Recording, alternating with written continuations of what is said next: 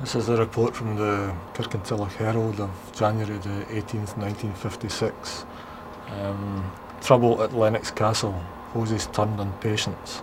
A riot broke out in Lennox Mental Hospital on Saturday afternoon when a number of patients barricaded themselves in a pavilion. Firemen were forced to turn their hoses on patients who pelted warders with a hail of missiles. Police who rushed from Cosyth and Stirling found 4 inches of water on the floor.